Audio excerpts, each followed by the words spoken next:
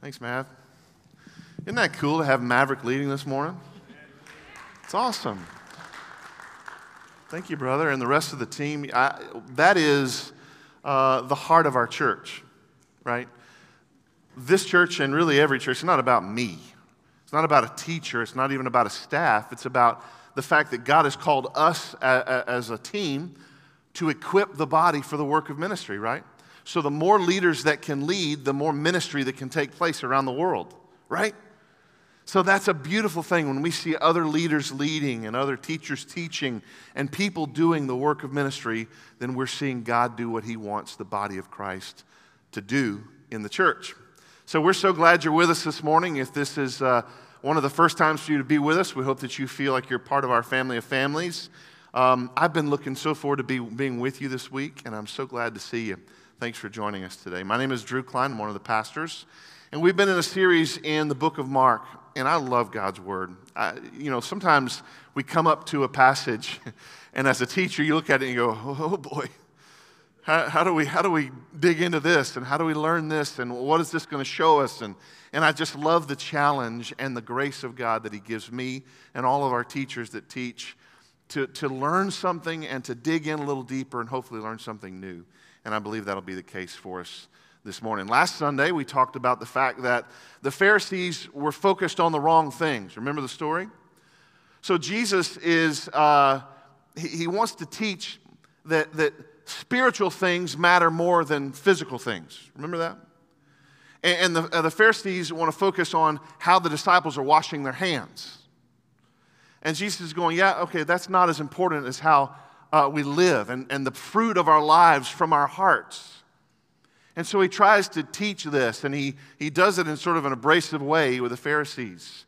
And of course, this is where we come to today. They're teaching all about how they want to control people through their rules and regulations. Not God's law, not God's rules, their rules that they've added to God's law. And Jesus tells them, He says, it sounds good. It's like your lips honor me. The things that you're saying kind of sound good, but your hearts are far from me. And as what we talked about last week, is may that not be true of us, right? That we say one thing. We sound good. We look good when we show up for a church service, but then the rest of our lives, the fruit of our lives, not be true of the fact that we love Jesus. It was true of my life for sure at one season. I said one thing, I did another. Has that ever been you? Saying something but not living it out. And that has been true of me. And I'm so grateful that God is calling all of us to more of an authentic life in Jesus. In fact, it's in our mission statement that He would make us to be authentic disciples who make disciples, that it be real and true of our lives. Jesus said, when it's not, then your worship is in vain. It does no good, right? It means nothing. It's empty. It's shallow. And I pray that that is not the case with us today. So there was all this conflict. The Pharisees are making a big deal of how the disciples had washed their hands or not washed their hands. And Jesus is trying to make the statement that there is no person, right, too defiled, too unclean for me to change, for me to save. He even makes a statement about food. There's no food that's unclean. It's the same statement that He had made to Peter in Acts 10. Interesting. So there's no food that's unclean, and it's going to lead to Peter understanding that people are not too unclean for Jesus to save as well. And so we see this clash of cultures, the Pharisee culture and the Gentile culture, and they are far removed from one another. A lot of prejudice, a lot of division, a lot of hatred. And even in our story today, we're going to see where that comes into play. But Jesus loves all people, right?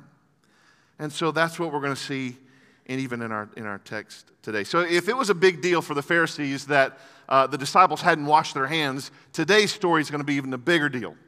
Because Jesus and the disciples are going to go into an area that would be considered unclean. They're going to go into a Gentile area where paganism and idolatry is real and rampant. And the Pharisees would be like, why would you even consider going over there? But then we begin to continue to see it's the heart of Jesus that every man, woman, and child know Him as their Savior. It's the heart of God to reach the world with this grace message of salvation.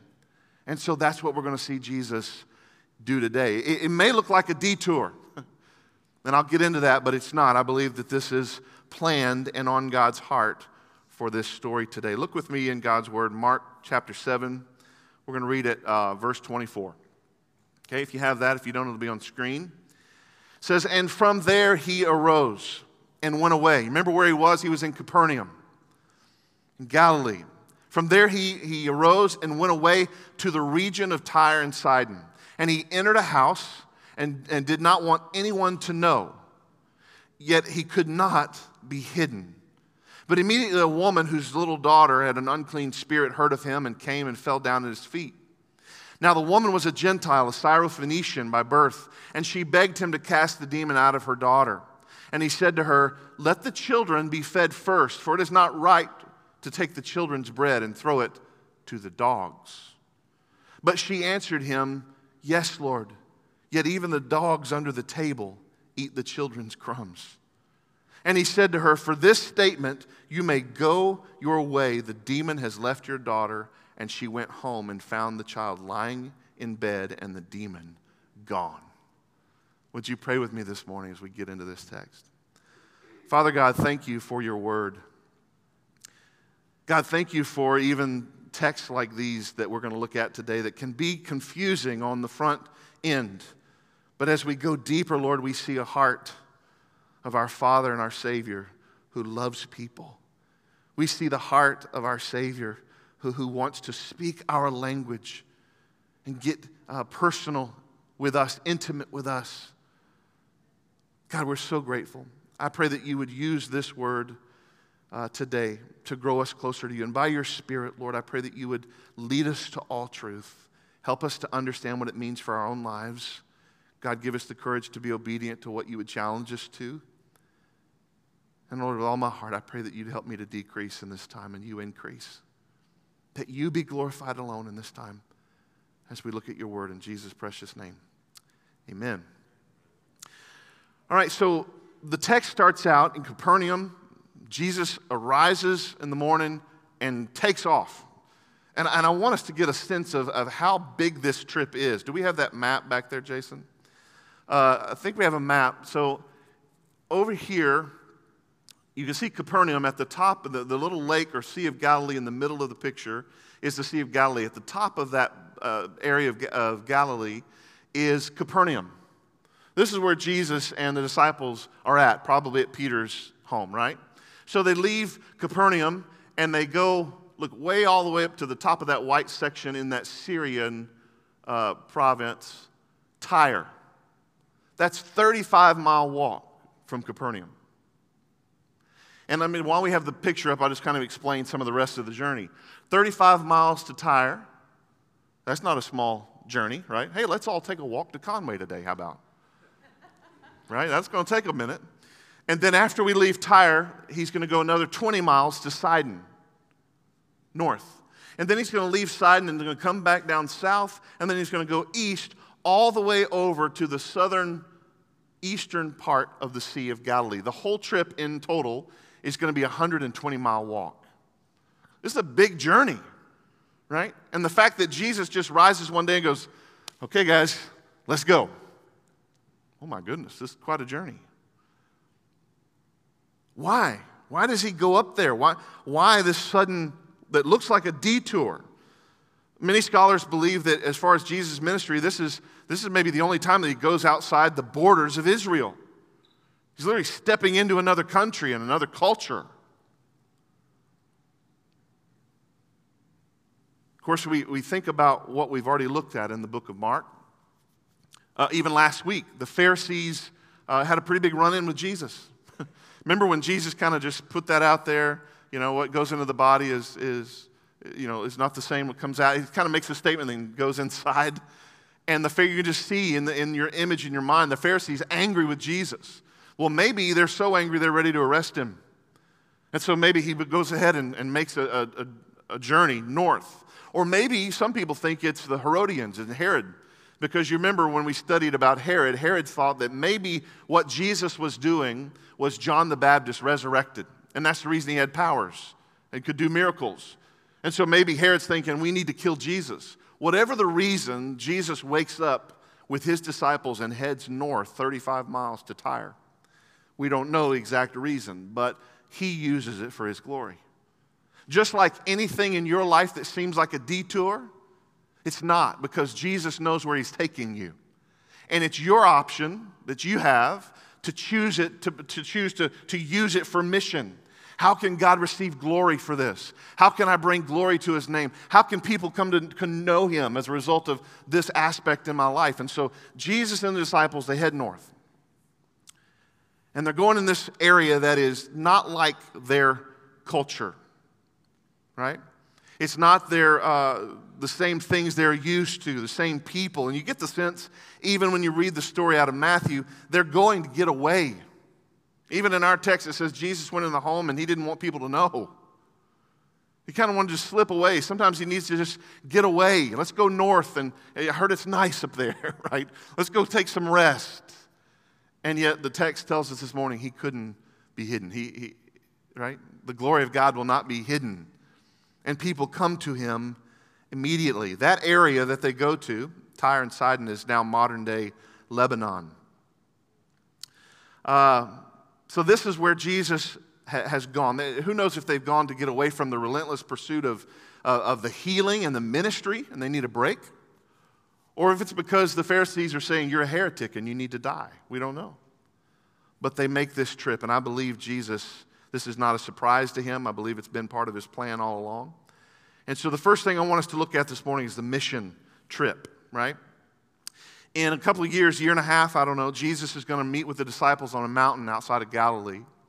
And he's going to tell them, before he ascends into heaven, go into all the world and make disciples, right? That world is not a Jewish world. It's a Gentile world. Gentile meaning everything but Jew. So could it be that Jesus is doing what he's been doing with the disciples, which is modeling for them what they need to know in the mission? Right? We haven't been outside of our culture, our customs in this way that much. So how about we go outside the border? How about we go into a culture that seems evil and is dark and has a lot of idolatry and paganism, and let's take the gospel, because this is what you're going to have to do in the Great Commission. And this is what they do. He's continuing his missionary training. The reality is, people all over the world, down your street and around the world, they need Jesus, don't they? Every man, woman, and child needs Jesus. And he longs for them to know him. I want to just show this to you. I love this verse, Revelation 5:9. This is our future if you know Jesus as your Savior. Worthy are you to take the scroll and to open its seals, for you were slain, and by your blood you ransomed people for God from every tribe and language and people and nation. And you have made them a kingdom and priests to our God, and they shall reign on earth.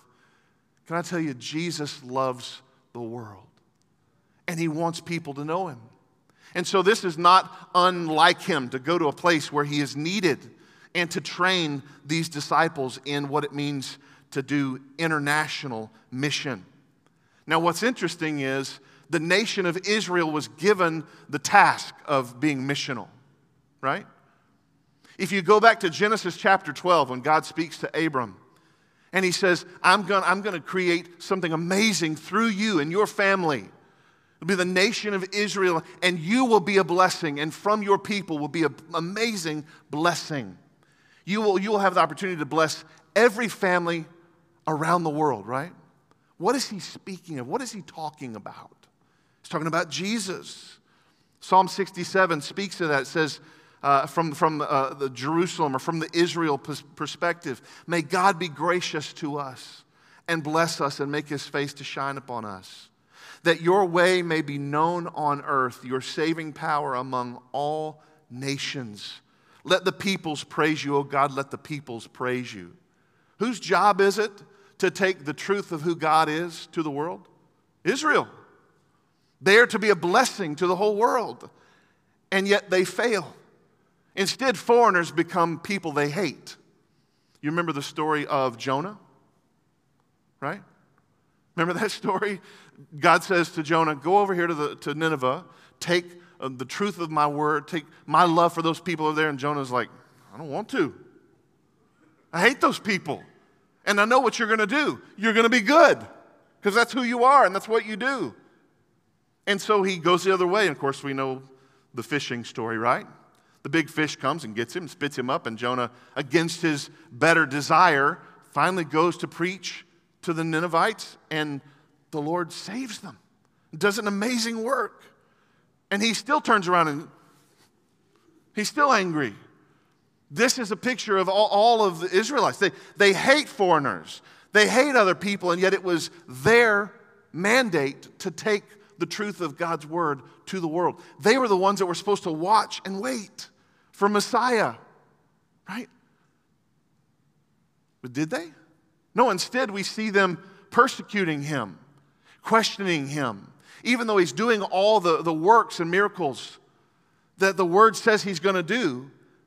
They go against him, and ultimately they want to kill him. But look in this prophecy of Jesus in Isaiah chapter 42, verses 6 and 7. Because where Israel fails, Jesus completes. Prophecy says, I am the Lord. I have called you in righteousness. Speaking of Jesus, I will take you by the hand and keep you. I will give you as a covenant for the people, a light for the nations, to open the eyes that are blind, to bring out the prisoners from the dungeon, from the prison, who sit in darkness. This is God's heart for the nations. And where the Israelites fail, Jesus will succeed. Right? And now who are you? The hands and feet of who? Jesus. And so it's our job now to go to the world and take this beautiful message of grace and salvation to the world. That's our mandate. So Jesus is now leading these disciples to a foreign land because he loves all people in every nation, and he wants them to come to salvation. Now, there's two other parts of this story. The first one I'm calling the persistent mother, okay? We read in our text about this woman, and she's persistent if nothing else. You can tell that she wants her way if you read both the Matthew passage of this story and this passage in Mark. The things that we learn about this woman is that she has a daughter. Her little girl is possessed by a demon. The little girl is not with her. And so in desperation, this woman falls at the feet of Jesus, begging her to release her child of this demon. The text tells us that she was a Gentile. She was a Syrophoenician. What that means, and you saw the map up here where it said Syria, that in 65 BC, Rome annexed Syria or Phoenicia to Syria. So that means that she's a local girl, right? She's from that area, the Syrophoenician. There's a whole group of people. And what's interesting is Matthew 15 describes her a little differently. It says that she was a Canaanite, from a descendant of the Canaanites. If you read the Old Testament, you might remember that the Canaanites were ancient enemies of Israel. Again, try to remember what Mark is doing here. Mark is trying to explain to a Roman audience some of the history and complexity of Jews and Gentiles together. Mark is trying to help give some backstory here. In other words, what may seem like an enemy to Jesus, he ends up blessing and caring for. By the way, Romans, he'll do the same with you. You get that? He's trying to make this cross connection. She was a Canaanite. She was an enemy of Israel by descent. And she was a Syrophoenician. And so she's a Gentile. So Mark's giving this extra information. And we see that she is persistent. If we look in the story that Matthew tells about this woman, we get to see it a little bit more. Look with me. Matthew 15, verse 21 says, and Jesus went away from there, Capernaum, and withdrew. Right? I want to get some time away. Every time it says that, typically, he's going to rest, going to pray. He withdrew to the district of Tyre and Sidon. And behold, a Canaanite woman from that region came out and was crying, "Have mercy on me, O Lord, Son of David. My daughter is severely oppressed by a demon." But he did not answer her a word. And his disciples came and begged him, saying, "Send her away, for she is crying out after us." Right? You get the sense she's persistent. She's begging. Why? Because she has a sick daughter. And if that sounds strange, it shouldn't if you know any mothers who've ever had a sick daughter, right? I don't know of many other warriors in the world as tough and tenacious as a mama with a sick baby. You? I've seen it in my own mom, and I see it in my beautiful wife. If their babies are sick, it doesn't matter what needs to happen, it's going to happen. I'm going to take care of my child, right? I'm going to clean up whatever I need to clean up. I'll hold that sickness. I'll care for them. I'll stay up all night if I have to. They're warriors, and we see that warrior spirit in this persistent mama, right? I love the way that Tim Keller in his book King's Cross says, there are cowards and there are regular people. There are heroes. And then there are parents. Parents are not really on the spectrum from cowardice to courage, because if your child is in jeopardy, you simply do what it takes to save her. This is what is happening with this woman. Then we see Jesus, and even in the story of Matthew, we see Jesus speak to her, I'll just put it this way, in an interesting way. First of all, he doesn't answer her at all, right? Because it's sort of a spectacle that a rabbi would be speaking to a Gentile woman, or that she would be speaking to him. It's taboo. So at first he doesn't say anything. Right? We're not used to that. We're used to a loving Jesus that just cares for people and does whatever he needs to do to care for them, heal them, bless them. He doesn't even answer her. On the surface, and that's the thing we have to remember about these stories, on the surface, it seems like he's uncaring. On the surface, it seems like he's even making kind of a questionable statement to her. I don't believe that's the case. Let's look at the statement he makes, verse 27. He says to her, "Let the children be fed first, for it is not right to take the children's bread and throw it to the dogs." And she answered him, "Yes, Lord, yet even the dogs under the table eat the children's crumbs." So we have to look with a cultural lens in this, all right? Jews often referred to Gentiles as dogs. That's not very nice, right? It's not very nice, and yet there's a clear cultural understanding that that's kind of what they're called often. Dogs. I don't believe Jesus was speaking down to this woman, but I do believe he was testing her. I do believe this was a test. The story in Matthew in verse 24, chapter 15, it's almost as if Jesus says something to his disciples within earshot of the woman. Look what he says. He says to them after they've come to him and said, "Send her away." He says, "I was sent only to the lost sheep of the house of Israel." This is what Jesus says, almost as if the woman can hear him saying that. Again, maybe part of a test. Is she going to stay? Is she so persistent that even with me saying, "Hey, I only came for the lost sheep of Israel"? He looks over his shoulder. Is she still there? Okay, persistent. She's hanging around. She's tough. She wants healing and deliverance for her child. Then Jesus makes this statement to her, and I want to explain it. He says, "It's not right to take food from children and give it to the dogs." Who he's speaking of here are the children of Israel, right? They have precedence here. It's not right to take what may be given to the children of Israel and give it to a Gentile dog. Now, what's interesting, in the Greek language, there's two words for dog. One that is like a vicious, street, ravenous animal that you'd be afraid to come up against, right? Another word in the Greek is used for like what we have in our home, which are sweet puppies, right? And that's the word that Jesus uses here. He uses the one for the house pet. So this is not a racist comment. This is not a condescending comment, but it is a cultural statement.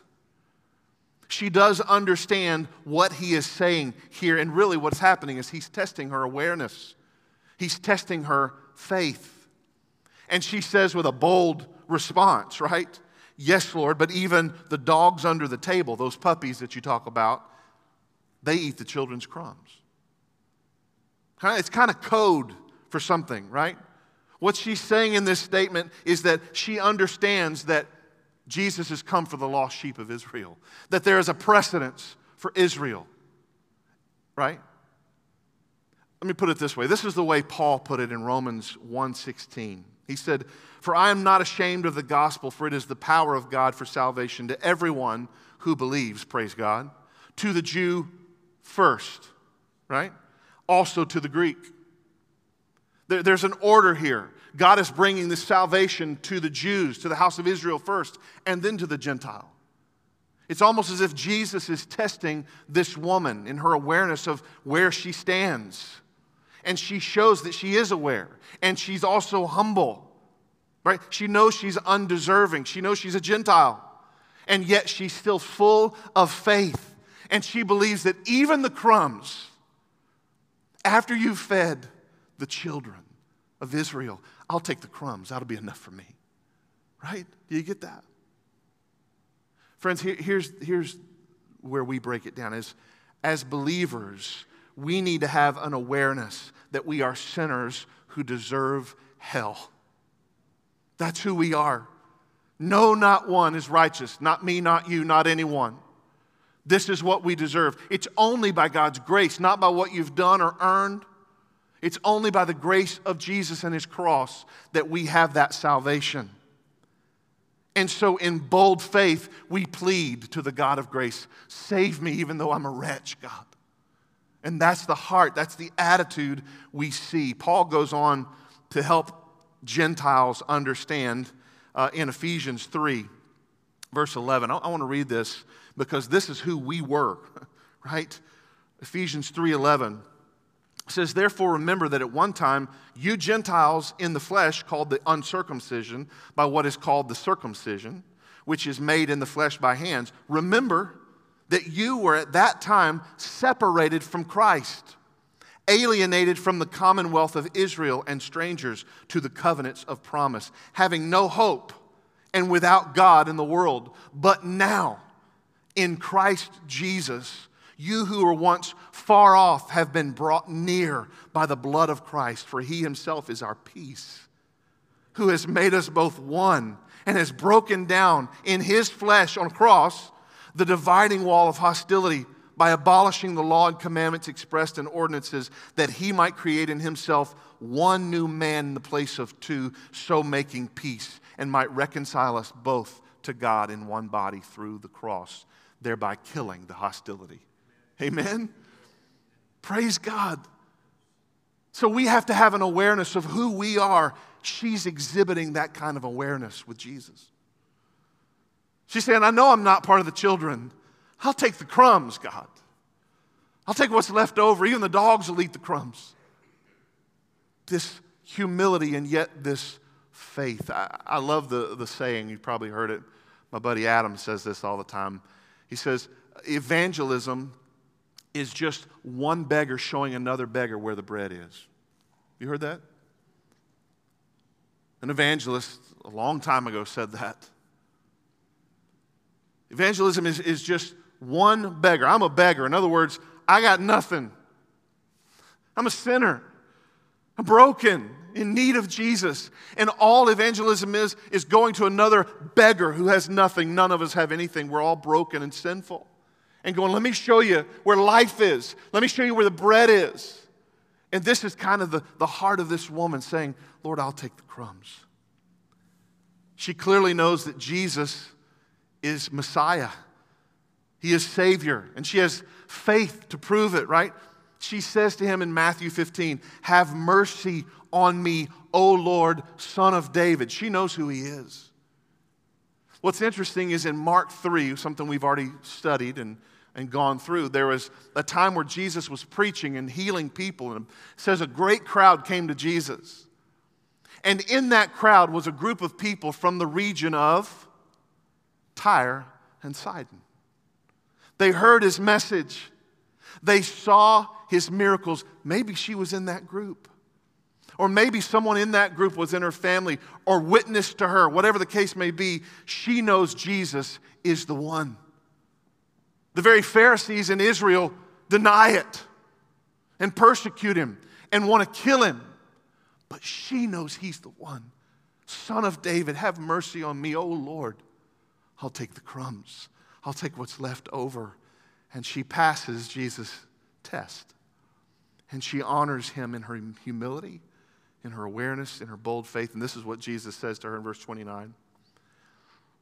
For this statement, right? You may go your way. The demon has left your daughter.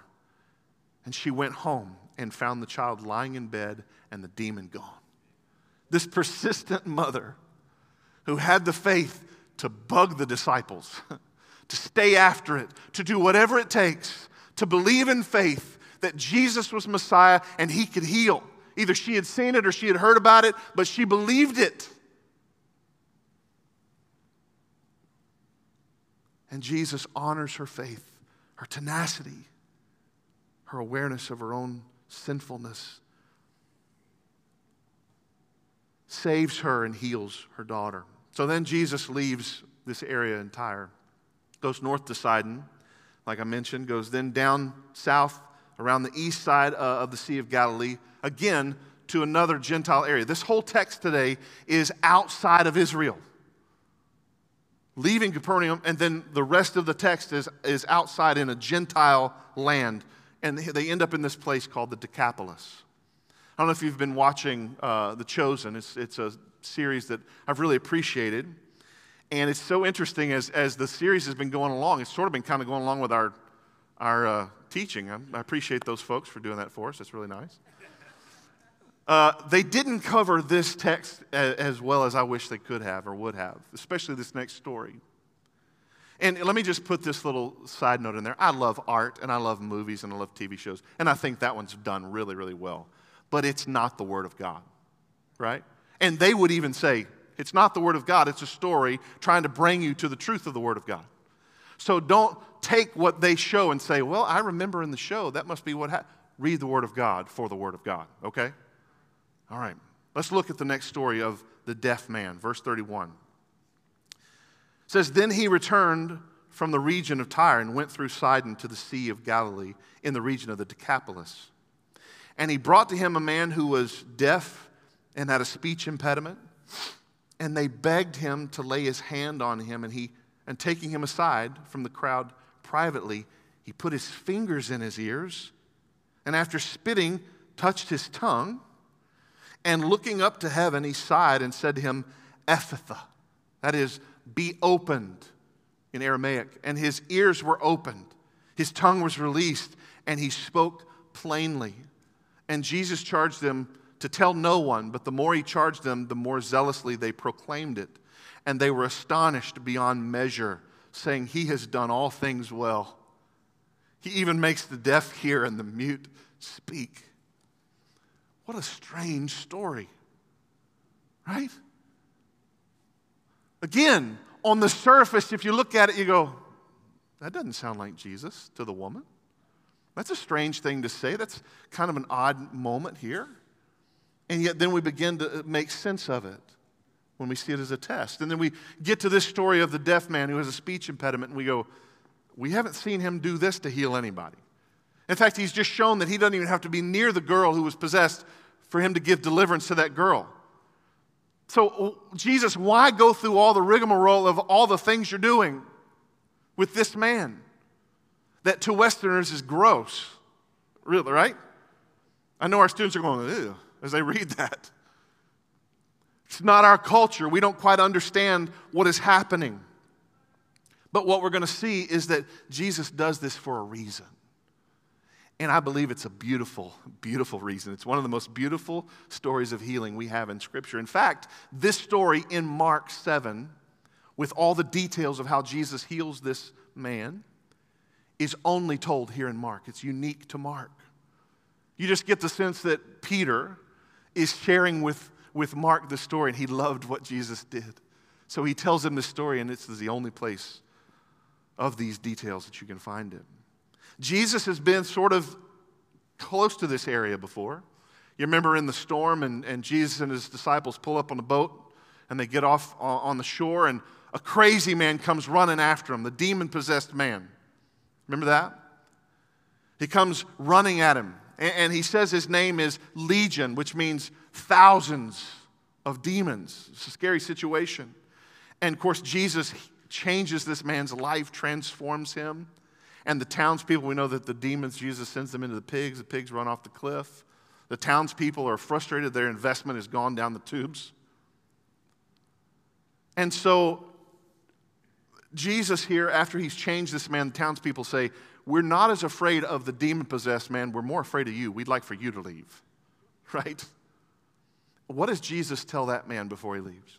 Because the man wanted to go with him. Let me go with you, Master. And Jesus says, no, most of the time after he heals somebody, Jesus says, be quiet, right? Interestingly enough, Jesus tells this demon-possessed man from this area, go and tell of what God has done for you. And so what's interesting is maybe that man's witness, maybe that man's story, maybe that man preaching to his friends and family and to people in the Decapolis have heard his story and God's story of grace. And so when Jesus shows up in this area, people come to him, and all we know is they don't say, will you heal our friend? They say, will you just touch him? Whatever you're going to do is good enough. Just touch him. Will you touch him? He needs your help. And they bring this deaf man to Jesus. Now, what we see Jesus do seems strange. Here's some of the aspects of the story before we go this morning. The first thing he does, again, so beautiful, is he takes the man aside privately. You see that? It's interesting. Have you ever been with some friends and maybe their zipper's down, guys? Your buddy's zipper's down, and you go, hey, Lawrence, come here for a second. Your zipper's down. Okay, cool, we're good. Right? Hey, Lori, you got some spinach in your teeth. Can you, right? Sometimes you take friends away because you love them and you want to give them dignity and you want to show them care, and in private, hey, you want to stop acting like an idiot in front of these? Okay, thanks, right?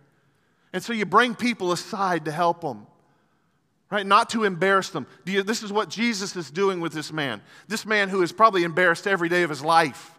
This man who's looked down upon as less than every day of his life. He lives in the margins, this man. This is the kind of man that probably would have to beg for his life, for food, for everything he has. This is a man that you don't pay attention to. You walk past. Get away from me, you weirdo. Either you're a sinner or your parents are a sinner, and that's the reason you have this defect in your life. This is the way he would have been treated. And yet the master of the universe, his creator, says, come with me. I want to give you private time. I want to spend time with you alone. I want to show you that you have dignity. And then next, Jesus is going to do something so beautiful. See, this man doesn't speak a language. He uses his hands for one. He uses signs for language. And so Jesus now begins to speak beautifully this man's language. Right? He takes him aside. His friend's trying to see what's happening. And Jesus, looking in his face, sticks his fingers in his ears and then pulls him out, almost as if by sign language to let this man know, I'm about to heal your ears. I'm about to open your ears so you can hear. And then he does something what Westerners we think is pretty weird. He spits, and he takes spit and he puts it on the man's tongue. Well, the thing we need to know about that culture is in that Eastern culture, saliva, to some of them, had healing properties. And so Jesus is, in his mind, taking a healing property and touching his tongue as if to say, I'm going to heal your tongue. I'm going to help you speak. I'm going to open your ears. I'm going to heal your tongue, right? And then what does he do? Then he steps back And he looks into heaven as if to explain to the man, this healing doesn't come from me. It's coming from God who loves you. Jesus is so kind to take him aside and to speak his language. And then he says, Ephphatha, which means be opened. And the man begins to hear. The man's tongue is loosed. Literally, the Greek phrase here means that his tongue has been unshackled. And not only that, there's an additional miracle. He's never heard a language. He can't speak words, but now he can. The Bible says he speaks plainly. He has a language. He understands phonetics. Amazing miracle, just like that. In fact, it's so miraculous that his friends are astonished beyond measure, is the description Mark gives. Their minds can't conceive it. What? What just happened here? And the irony of this beautiful miracle here, even though Jesus told the demoniac, go and tell, he now tells the man who has been silent all his life, who can now speak, be quiet. See the irony? Be quiet. He charges him, don't go tell people. Maybe he doesn't want all that publicity. Again, another possible reason why he's told people before. Because he's not there just to heal people. He's there to heal hearts. And that will only happen on a cross. They disobey Jesus. And the more he charges them to stop speaking of it, the more he tells them, stop, they speak louder. And you probably would too. I can sing, I can speak. Right? And his friends are astonished. And they voice something they probably didn't realize was very much like the answer to prophecy. The last verse of our text says, he has done all things well. He even makes the deaf hear and the mute speak. I love the fact that Mark includes this portion, probably by Peter's direction, because it lines up with a messianic prophecy of Isaiah 35, verse 5. Isaiah says, again, some 700 years before Jesus, he says, then the eyes of the blind shall be open and the ears of the deaf unstopped. Then shall the lame man leap like a deer, and the tongue of the mute sing for joy. For waters break forth in the wilderness, and streams in the desert, and burning sand shall become a pool, and the thirsty ground springs of water. See, these disciples have been on a training mission. This is what you're going to do. This is who you have to be. This is where you're going to have to go into the dark places, places you're afraid to go, places you may look at people as your enemies, but guess what? They're not your enemy. They need Jesus. They look different than you. They speak differently than you, and they need Jesus. Will you go? Because what he does in our story is he turns this place in Lebanon, this place in Syrophoenicia, turns it into wells of living water, right? Of life and salvation and healing. And he opens the ears of the deaf man and gives him voice so he can sing for joy. And clearly Jesus is the Messiah that Isaiah is speaking of. He's proven it over and over and over and over again. He's modeled this mission for his disciples. He saved people that the Pharisees would deem as enemies. He's freed this little girl from a demon without even being there. He's healed the deaf man and he's given him speech. But the question that we have to ask ourselves this morning and every time we come before God's word is, what does this mean to me?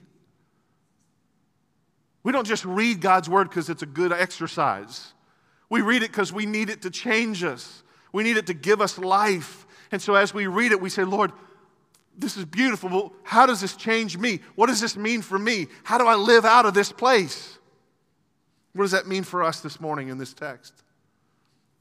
Here's a few things before we go. Number one, is it easy for you to sometimes look at foreign people that don't look like you or sound like you or speak like you? Is it easy for you to look down upon them or even see them as enemies? Our country's been at war with different nationalities. And sometimes we can look at certain people groups and turn our back and go, oh, they just want to kill us. And it may be true. And they still need Jesus. I've had the unbelievable privilege of going around the world to some different places. Not like Brother Jerry, but I've been to a few places. And one of the most beautiful things I've experienced is different nationalities of people who've come to know Jesus, how precious they are, how sweet their hearts are, the brotherhood that we share together, and we have nothing in common except Jesus. And it reminds me of that Revelation passage where one day we'll sing together, every tribe, nation, and tongue. God loves the world, and so He sent His only Son to be the sacrifice for our sins. And now you are His hands and feet, and I am His hands and feet. What do we do with that information? We must go. And I think you might be surprised at how receptive they are to the gospel. You might be surprised at how thirsty they are for the water that you bring of the gospel. There's no telling, friends. There's no telling how hungry people are until we know them and we serve them and we love them. Until we go. Next Sunday, we are going to start a season for South City. I'm excited to talk more about it, but we're going to have 2 or 3 different things over the next couple of months where we get to serve some people in ministry and mission. And our first opportunity happens next Sunday where we get a chance to give financially for mission around the world. And I pray that you would really pray about that. What is it that God would have your family do? How would you sacrifice to advance the mission of Jesus around the world? Second thing I think we have to learn from this text this morning is that as believers, we have to have an awareness of who we are. That we don't deserve God's grace. That it's by His mercy and love that we are offered it. That we know it in salvation, just as the woman had that awareness. Do we have that awareness? Another thing is that I look at the story of the deaf man. And sort of like the family or the friends of the man who was let down through the roof. Remember the crippled man? Some of that story is not just about the crippled man. Some of that story is about his friends. What good friends that they did whatever it took to get that man to Jesus. And in the same way, this group of people did whatever it took to get this man who had lived in the margins to Jesus. We just want you, it says, to touch him. We don't even put conditions. We're not even saying, heal him, Lord. Just, we know that you'll do the best for him, whatever that is. Just touch him. Who are the people in your life that you need to get to Jesus? And it may or may not mean that they come to a service. It means that you can be Jesus to them. That you can bring light and life and hope to them. But what are you willing to do? Are you willing to go to that place? Are you willing to take them the truth of the gospel? Are you that kind of people? Because if you've experienced the same love and gentleness, the same dignity has been given to you as He gave to the man who was deaf, you want your friends and family, you want all people to know this Jesus. And then lastly, I think there's an interesting piece of this prophecy. These friends whose minds were blown, they didn't understand that they were speaking something of the prophetic. In the same way, friends, do you know that you're living in the middle of the prophetic? That the gospel of Jesus doesn't end with Him getting out of the grave. Did you know that? That the gospel includes Him coming again and Him being the judge for the living and the dead. He is our judge. And He will judge you according to your works, or He will reward you according to your faith in Jesus. That's part of the gospel. So just like they didn't understand they were even speaking the prophetic, we are living, friends, in an unfinished story, and Jesus is coming again. And almost every day I see some part of our culture, our world, and I go, we're getting close, right? We're getting close. Am I ready? I don't want to make the mistake of the Pharisees and not be ready. I want to be watching I want to recognize, I want to know, and I want to do whatever it takes to go to the ends of the earth to make him known. Because that's his assignment. That's his mission. And you're his hands and feet. And I pray that we would be serious about that mission. Would you pray with me this morning? Father God, I thank you so much for your word.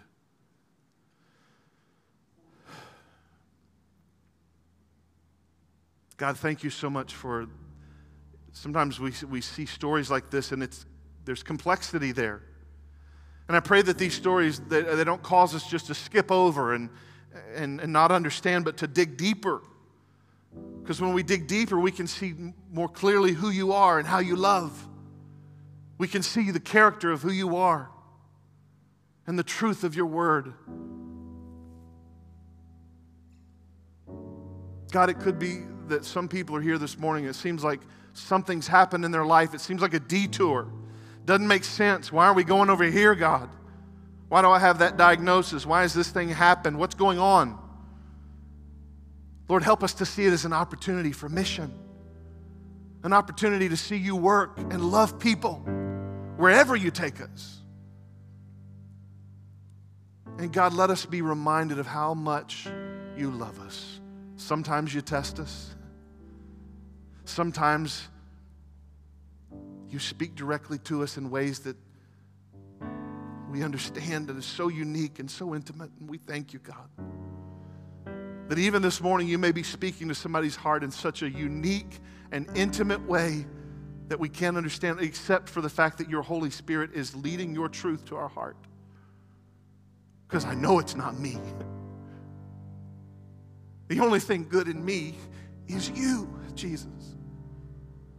And so I pray that you would help us to hear your story from your word and to glean what you would have us to glean. God, I pray that we would leave here today and we would be excited about an opportunity to gather with our smaller family in our city groups, to dig through this story again and ask some questions and pray more about what it means for us to follow you. And I pray that we would do that, God. And I pray that you'd be honored in our lives as we take this mission to the world, to be faithful to you, to be obedient to what you've called us to, God. Lord, thank you that you didn't leave us as a Gentile people far off. We'll take the crumbs, God. But that you brought us in and you broke down this dividing wall of hostility and you made us into one. A new man under a new covenant of Jesus' blood, our only hope in salvation. Father, thank you for time with our family today. Thank you for time to worship you. Thank you for your goodness. Thank you for your word. Help us to know you and love you and make you known. And give us grace in every day as we do it. In Jesus' precious name. And God's people said, amen.